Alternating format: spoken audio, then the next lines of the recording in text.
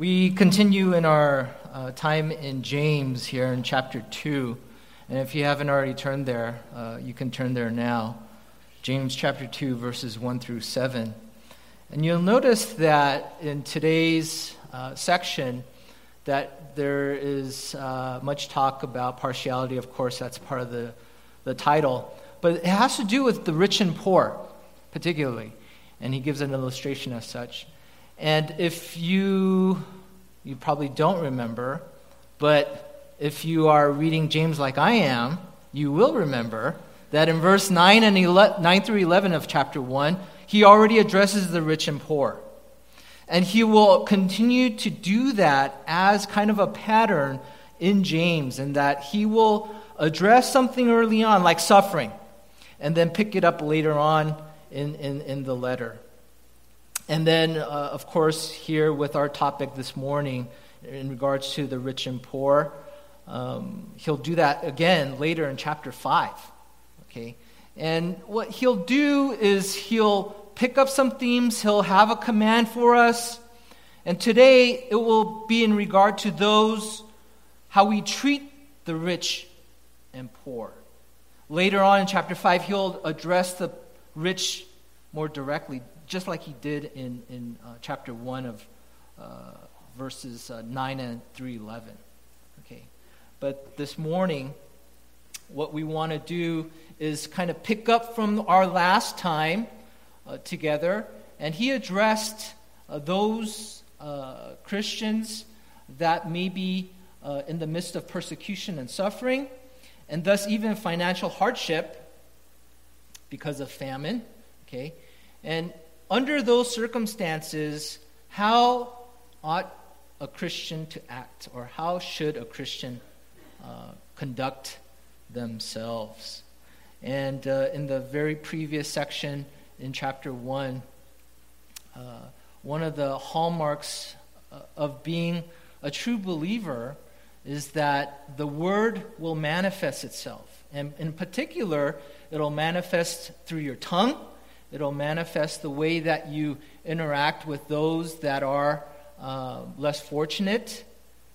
And it'll manifest in terms of how you address the world, in terms of worldliness. And here, in chapter 2, starting in verse 1, he'll talk about how Christians ought to conduct themselves in regards to the rich and poor, right? And that there ought not to be partiality. And we'll be talking about that quite a bit, and we'll define that as well, okay, so that we are all clear in regards to what the Lord would desire in regards to our thinking, in regards to, you can use another synonym for partiality, discrimination. That's a very popular word these days. Favoritism, okay? But you'll see in the translation here that they use that word partiality, right? So that's the introduction. Let's read the text. I'm going to pray and then we'll get into it, okay? Here's the reading of God's word, James chapter 2, verses 1 through 7. My brothers, show no partiality as you hold the faith in our Lord Jesus Christ, the Lord of glory. For if a man wearing a gold ring and a fine clothing comes into your assembly, and a poor man in shabby clothing also comes in, and if you pay attention to the one who wears the fine clothing and say, you sit here in the good place, while you say to the poor man, you stand over there, or sit down at my feet, have you not then made distinctions among yourselves and become judges with evil thoughts? Listen, my beloved brothers, has not God chosen those who are poor in the world to be rich in faith and heirs of the kingdom, which he has promised to those who love him? But you have dishonored the poor man. Are not the rich ones who oppress you and the ones who drag you into court? Are they not the ones who blaspheme the honorable name by which you were called? Let's go to the Lord in prayer as we go to this section of his word. Lord, we thank you for another opportunity to worship together as a church. We thank you for your word that you provide to your children so that we may learn and ultimately change. And so we ask that the Holy Spirit would work in our hearts and minds now as we receive it, and that we would ultimately change unto the image of your Son, Christ. For your glory, we pray in Jesus' name. Amen.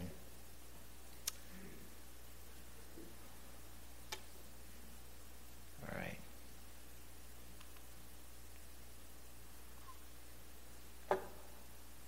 Is that too small for you guys?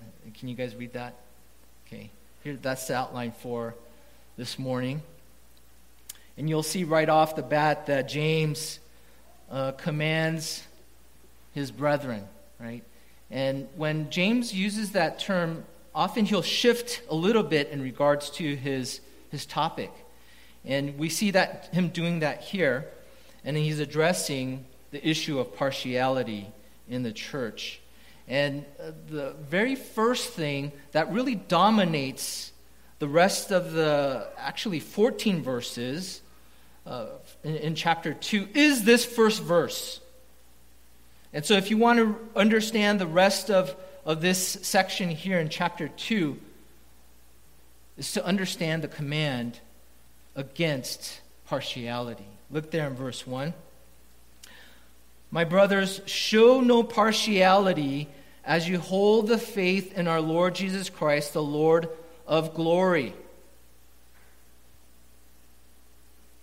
Let's define some terms here, okay?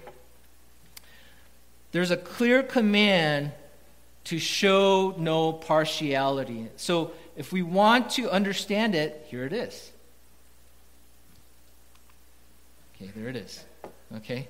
And I can't see that far, so I'm going to do this. All right, come in. Okay. The reason why I have A in front of B is that in some translations, the command "do not hold" comes in front of the partiality. Okay, but we'll just go through the partiality first. So let's define the term, the idea of partiality. And it's not used in secular Greek or in the Septuagint, okay? And it seems as though James and the New Testament writers use this in a very unique way. And it literally means to, you see there, I want to make sure it's right, to receive the face, okay? It's to receive the face. And the implication here is that you are making a value judgment based upon somebody's appearance, okay? And so he's saying, do not receive the face. Do not judge or show partiality or favoritism or discriminate against someone based upon their appearance. That's the command, okay? Now, that seems very straightforward, right? It's very straightforward in that, that's kind of the watchword these days, right? Is that we don't want people to be discriminating, okay? Especially in our larger American culture. And in fact, we can argue that it's a larger world culture phenomenon, this idea that we are trying to go beyond our history, especially our American history, of discrimination, where we went through slavery, okay?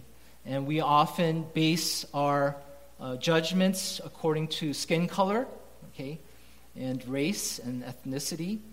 And so it's a very popular watchword, okay? But here, it's a little bit more specific. Now, in terms of the broader application, of course, we can apply it to race, religion.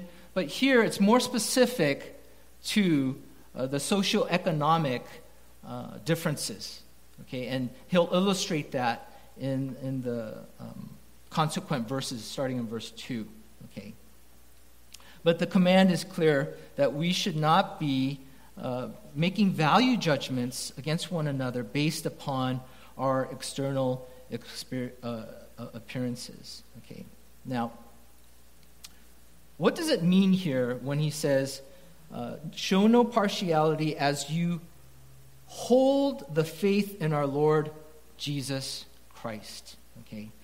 And this idea of holding is to possess.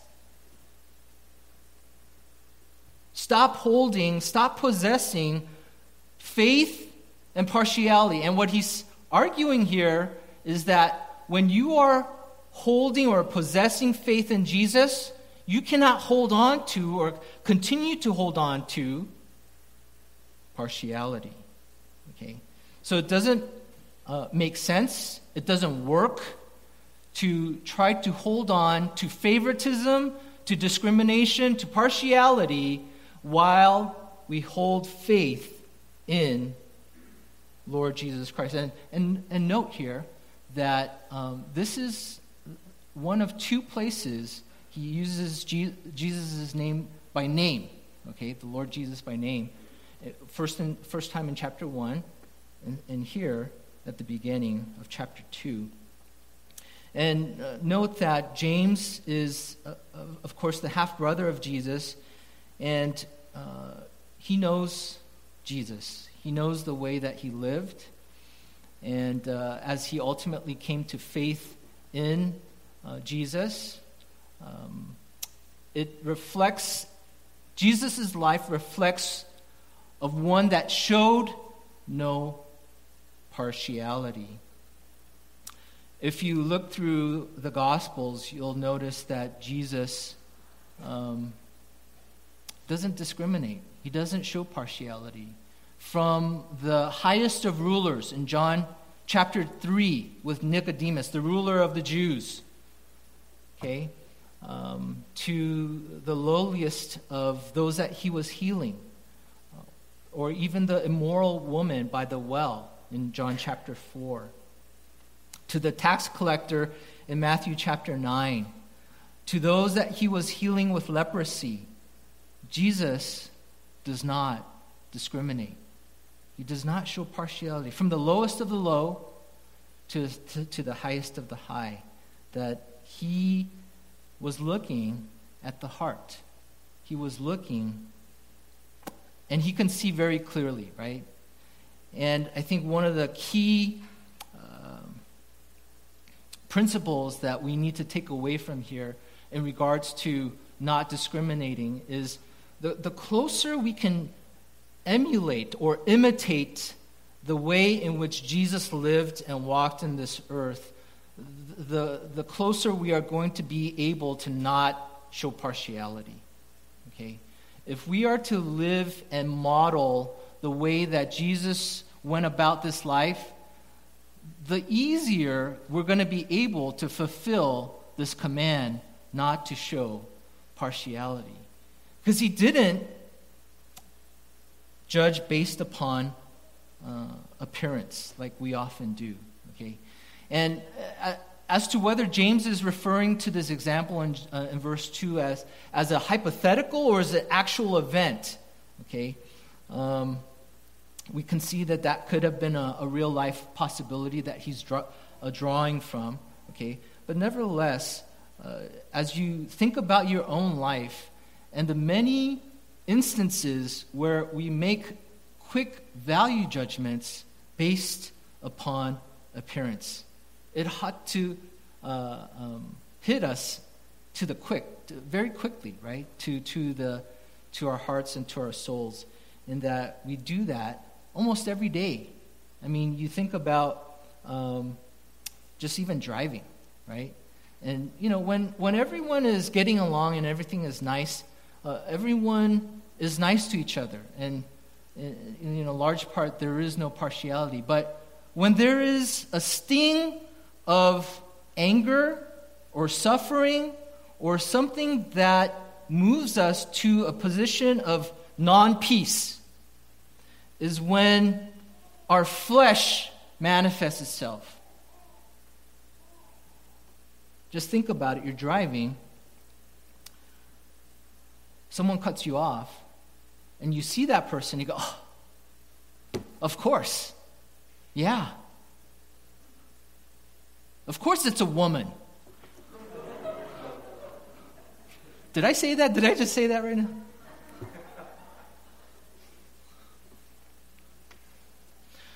Or in your heart, in your mind, you're thinking, oh, of course, it's this ethnicity or this race.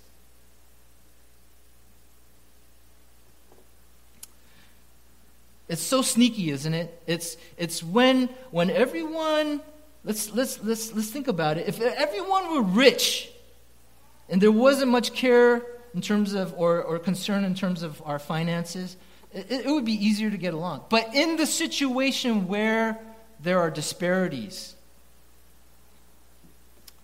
and you want to get to the rich club, Richie Rich Club, okay, that is when our ability to stay non-partial, okay, starts to dwindle, okay.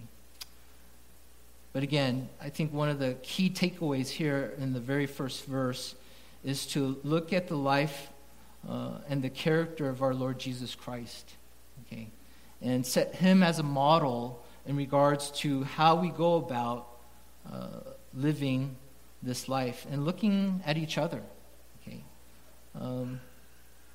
We'll talk more about that here in this next part, but really, did I go through that already? All right, so we can't hold our faith in Christ and partiality at the same time.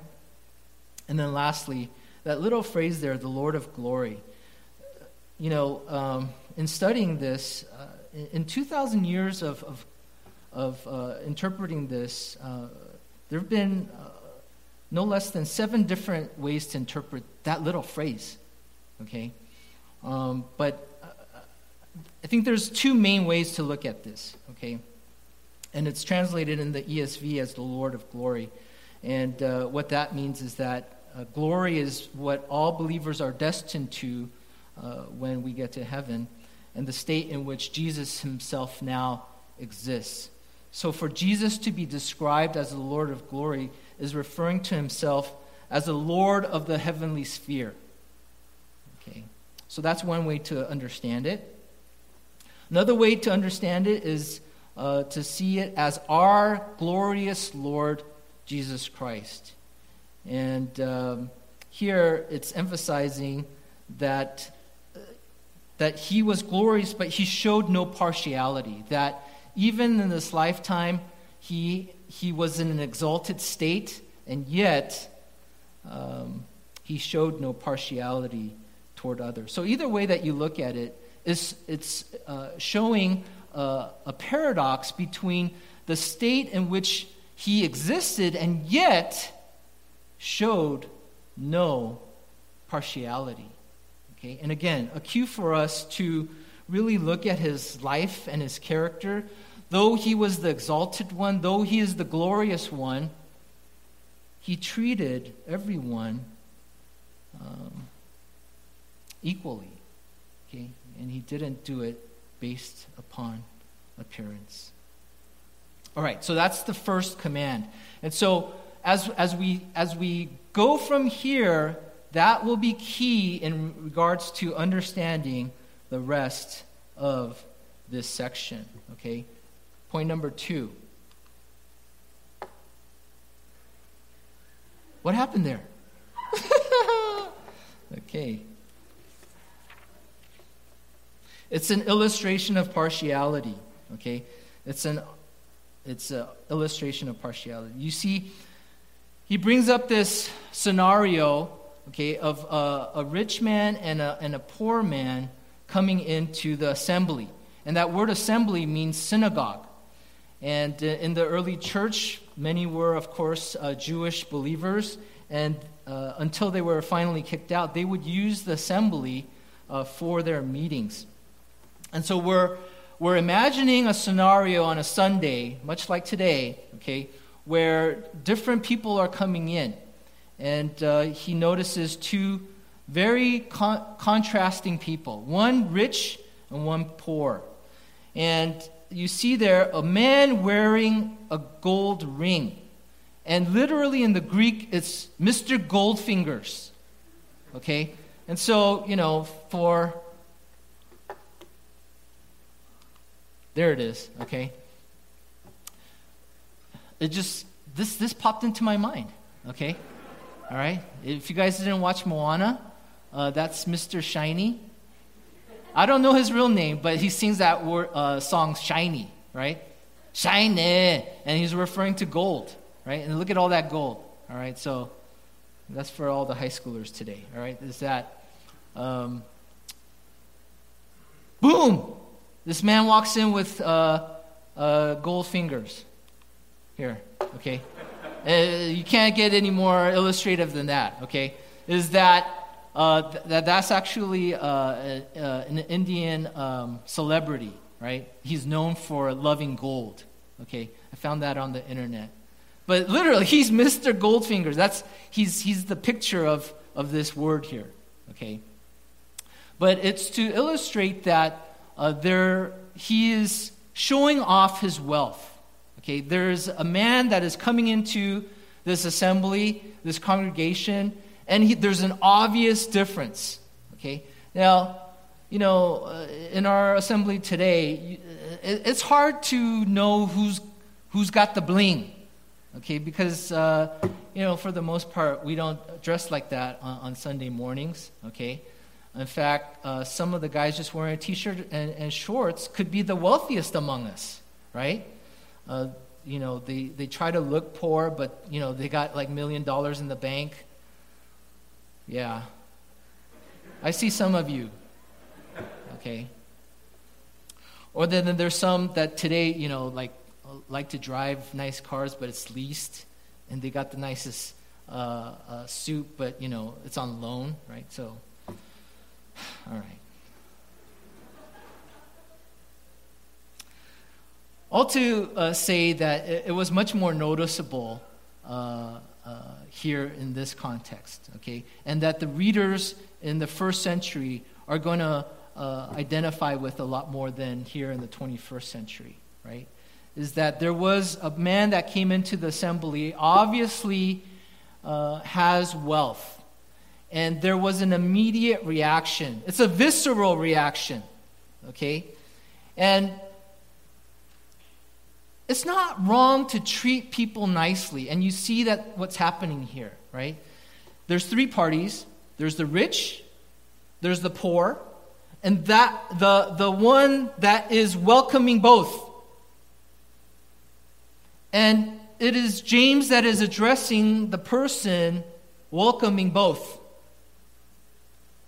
Is that there is a person here in the assembly, he sees one party and treats them a certain way, and then sees another party and treats them a different way.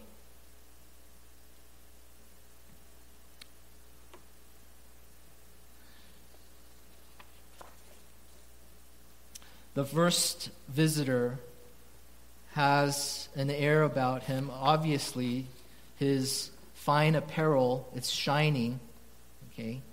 And then there is the poor man in shabby clothing also comes in. Okay. It's like a movie.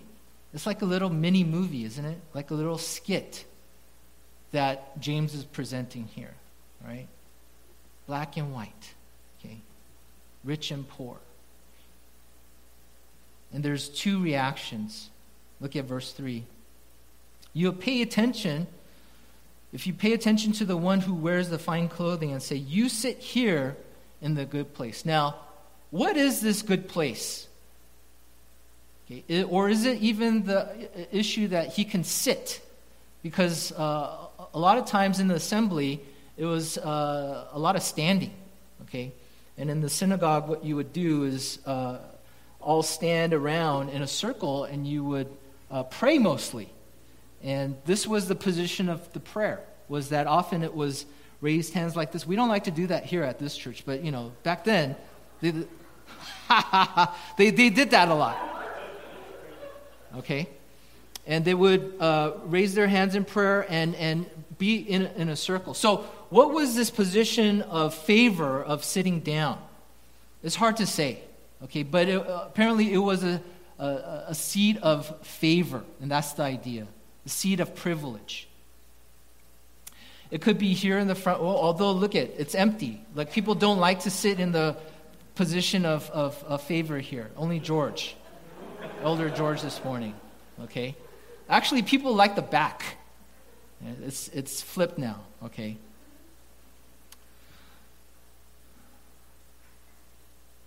But the member of this congregation is directing the rich man to a favorable space. Okay? And is obviously doing it, and later James will address this, he's trying to call favor with the rich person. Okay. Look at the next phrase in verse 3. While you say to the poor man, you stand over there, or sit down at my feet. And literally that can be translated, sit at my footstool. That's the idea here, okay? And the idea of footstool used in the Old Testament and the New, okay, is that when a conquering king conquered their enemies, they would make them their footstool. It's to show, it's an illustration of dominance, of conquering. And for the person below them, a position of submission. So literally, this person is saying to the shabby clothes man, look, sit below my feet.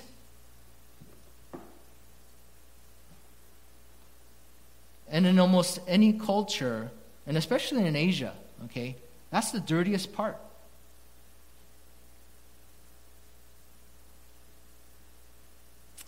And he's telling this person, the poor man, to sit at my feet. Okay. There is an obvious difference in the way that this man is treating the rich and the poor. Look at verse 4. Here's James's commentary on this situation. And his expected answer is in the affirmative. Have you not then made distinctions among yourselves and become judges with evil thoughts? And the answer is yes. You have done the very thing that you've been commanded not to do. Okay? You have made a distinction. You have made a judgment. You have shown favoritism. You have shown partiality. You have discriminated based upon these people's appearances alone, without asking them any kind of question, just in terms of the way they have dressed. You have made a judgment. What are these evil thoughts? James doesn't make it clear here, though, okay? It could be, and we get a clue in verses 5 through 7, that maybe he wants to call favor with the rich person. Really, right? Because what can a poor person really do for you? Not much, right? One of the things that you learn in this life is that there's a very clear distinction between the rich and poor. And often in this world, we are motivated to call the favor of the rich because they are in positions to advocate for you, to help you, to scratch your back if I scratch yours. Okay. But the poor, there's very little. Okay. And one of the things I remember as we were missionaries in Thailand and working with the slums in Chiang Mai.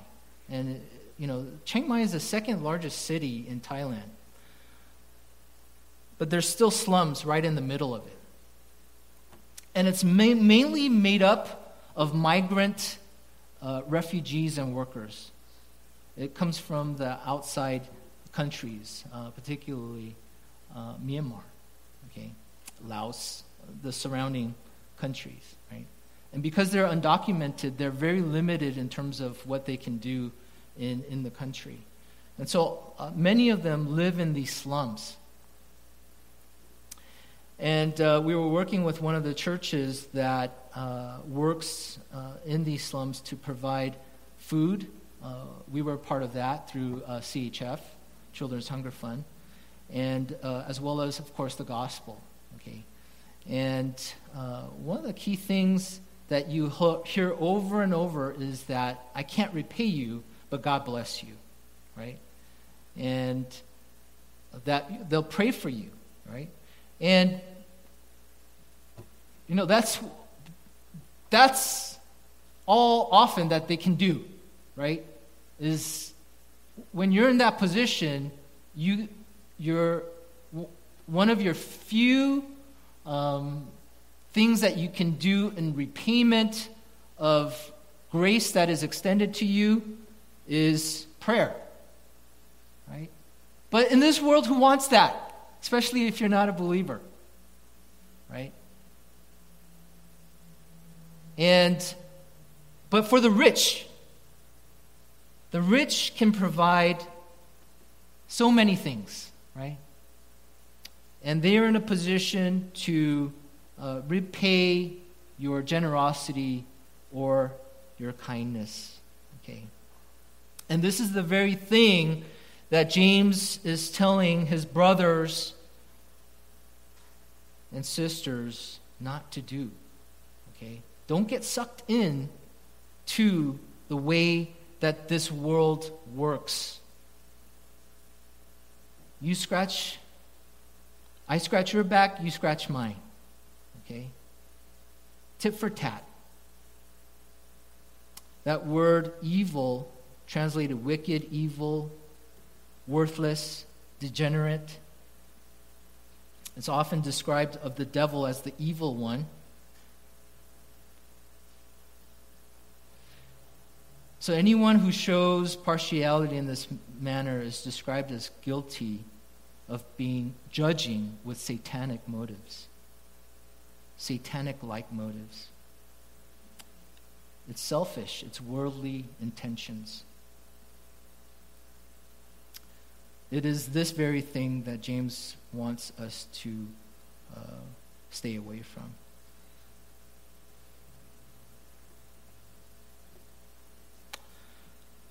Over and over again, Scripture is clear that God judges without partiality. If you look at Romans chapter 2, starting in verse 1, it culminates in verse 11. He says, "For God shows no partiality." Ephesians 6:9, talking about masters and slaves. And he talks about himself. There is no partiality with him. Colossians chapter 3, verse 23 to 25. "Whatever you do, work heartily as for the Lord and not for men, knowing that from the Lord you will receive the inheritance as your reward. You are serving the Lord Christ. For the wrongdoer will be paid back for the wrong he has done, and there is no partiality with God."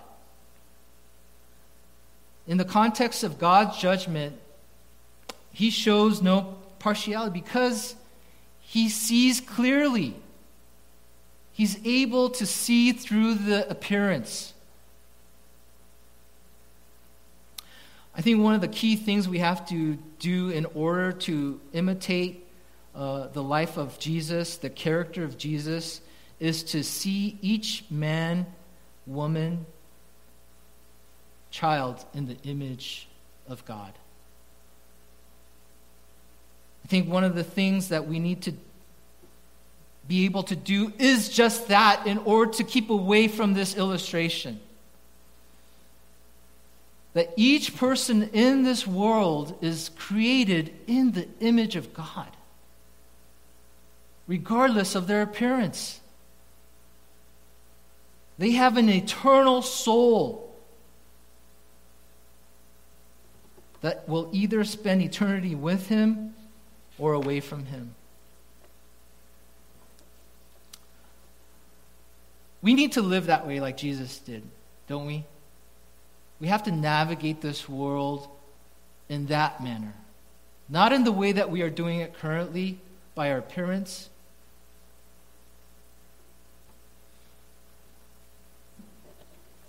There's a principle in the church growth movement called the homogeneous effect, right? And this idea is that people like to gravitate like to like. And if you understand that, you can kind of tailor your church in a certain way so that it'll grab more people like you. And it's been done to some degree of success, right? How unfortunate, right, that we're doing that.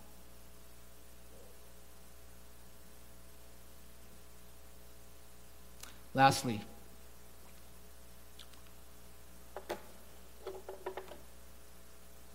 this is the ridiculousness of partiality. The ridiculousness of partiality. I didn't know how else to entitle this last part of this outline. It's just stupid. It's stupid to be partial. It's ridiculous to be partial. And that is the crux of James's argument here in verses 5 through 7. Okay, it doesn't make sense. And he will ask these rhetorical questions. And why are you being so favorable to the rich?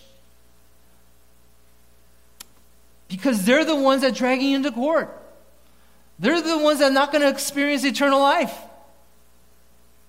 They don't know eternal values. And yet, you cater to the rich rather than the poor. Look at verse 5. Okay. Listen, my beloved brethren. Okay, my beloved brothers. Has not God chosen, and that's the word of chosen, used same in Ephesians chapter 1, those who are poor in the world to be rich in faith. Now, right off the bat, not all poor people are going to heaven. Not all rich people are going to hell. Okay, let's get that clear. But Scripture makes it abundantly clear that there is a great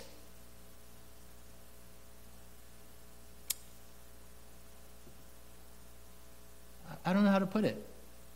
There's a grave concern if you are rich. Okay?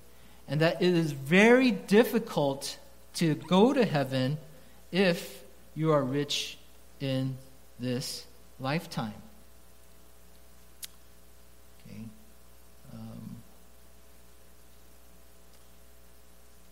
Matthew chapter 19. Okay. I want to start with this before we move on here. He says, truly I say to you, only with difficulty will a rich person enter the kingdom of heaven. And again I tell you, it is easier for a camel to go through the eye of a needle than for a rich person to enter the kingdom of God. He's trying, there is great difficulty for the rich person to enter the kingdom of God. And as you read that text, you often wonder, why is that? Why is it so difficult for a rich person to enter the kingdom of God? I think it lies in the fact that there is a propensity for those that are rich to trust in their money and riches and security that it provides than in the God who provides. And as you search your own soul, see if that's true.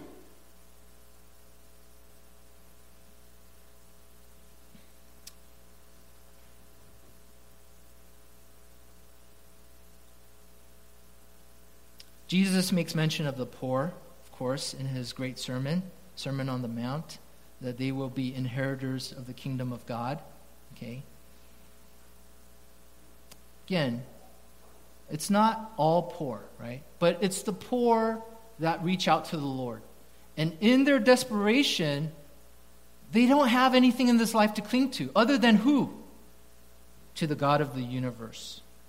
And for those that can experience heaven here now on earth, why is there any need to reach out to the God of heaven when they got heaven on earth now?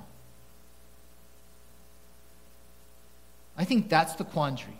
I think that's the quandary we find many believers in. Okay. I've heard some believers say that it's not like it doesn't really show your character or inside when you're poor, but your character often reveals when you get there, when you have everything. Well, I guess both can be true, okay? All right. And the point is that once you attain a certain level of wealth and riches, that it really reveals where your treasures are. Is it in buying everything and accumulating everything, or is it to use that wealth for the kingdom of God? All right.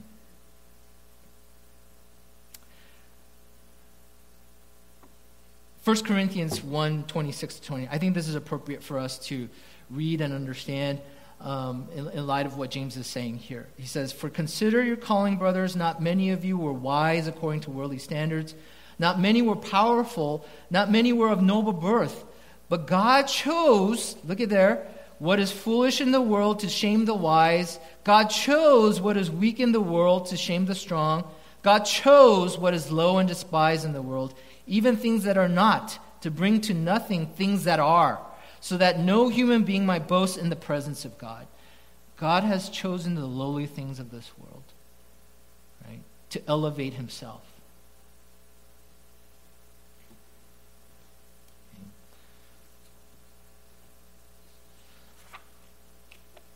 And here, this person is trying to cater to the rich, when God has chosen the poor.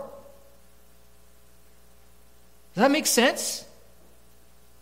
You're trying to call favor with those that are not chosen, but you kind of put the people that are chosen at your feet. It's ridiculous.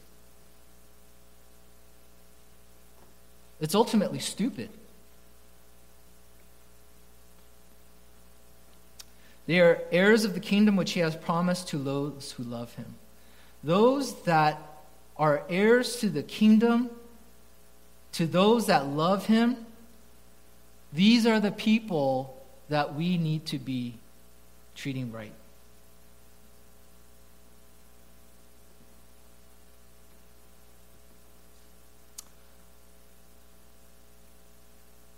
Verse 6, "But you have dishonored the poor man."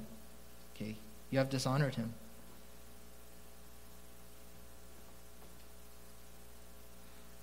The implication is also that you are dishonoring God. When you dishonor the very person that God has chosen to be the heir of his kingdom, to dishonor those that love him, we are dishonoring him ultimately, aren't we? Okay.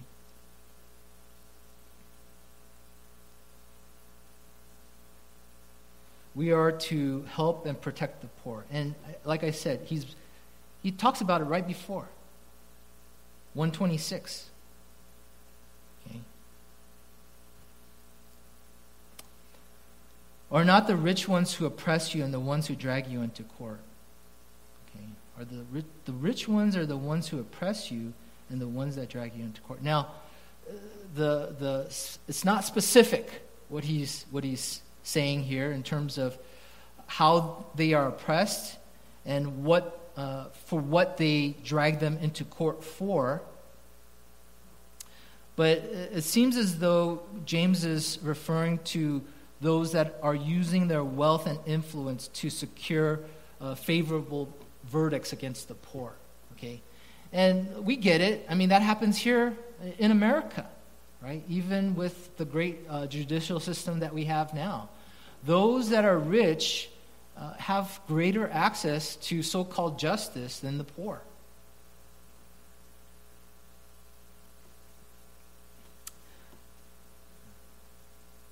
It is the privilege of the rich that can get away with that, isn't it? Okay. Whatever the offense may be, okay. There's numerous cases, right?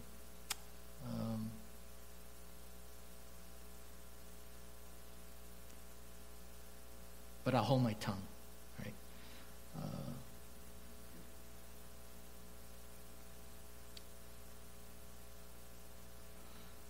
point is that James is trying to make is simply that, you know the injustices that the rich are committing against you guys, but why are you showing favoritism to them? They're the ones that are dragging you into court. But you still want to kiss up to them. Does that make sense? And the answer is no, right? Doesn't make sense. It's ridiculous, right? It's the ridiculousness of partiality shown to those that trying to harm you.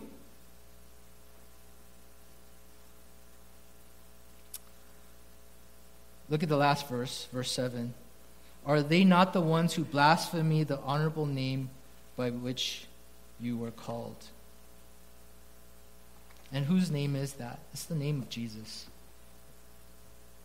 Okay.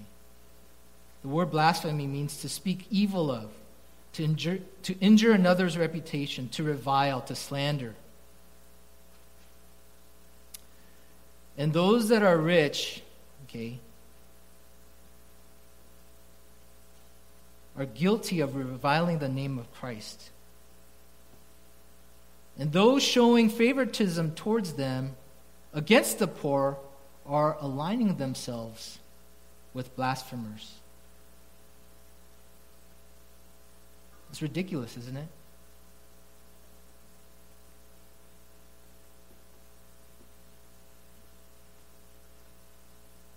That those that are reviling the very name of the God that you worship, you're trying to align yourself with them. Okay? It doesn't make sense.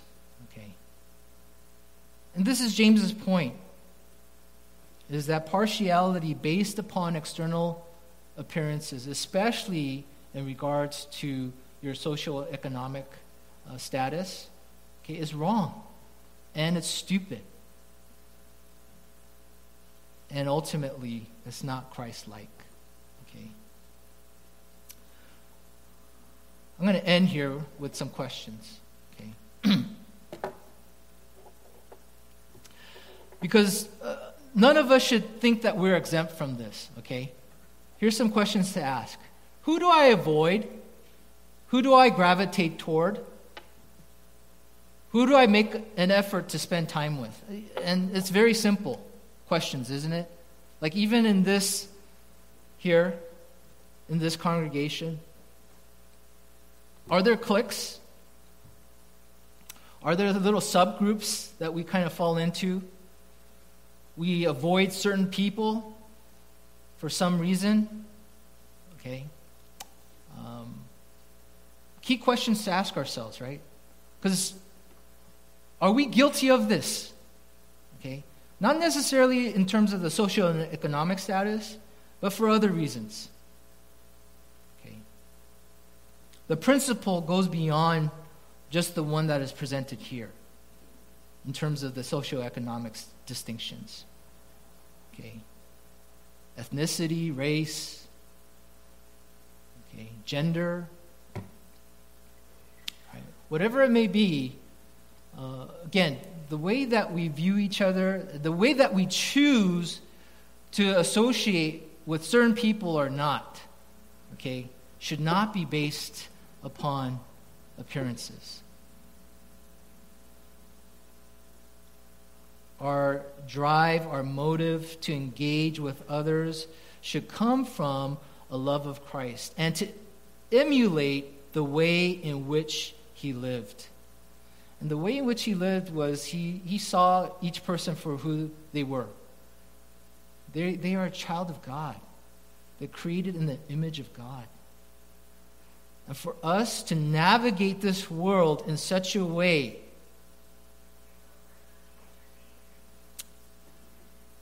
let's close our time in prayer. Lord, we thank you for your word. May we be convicted of our sin in regards to this principle, that we often judge and are partial to people based upon their appearance.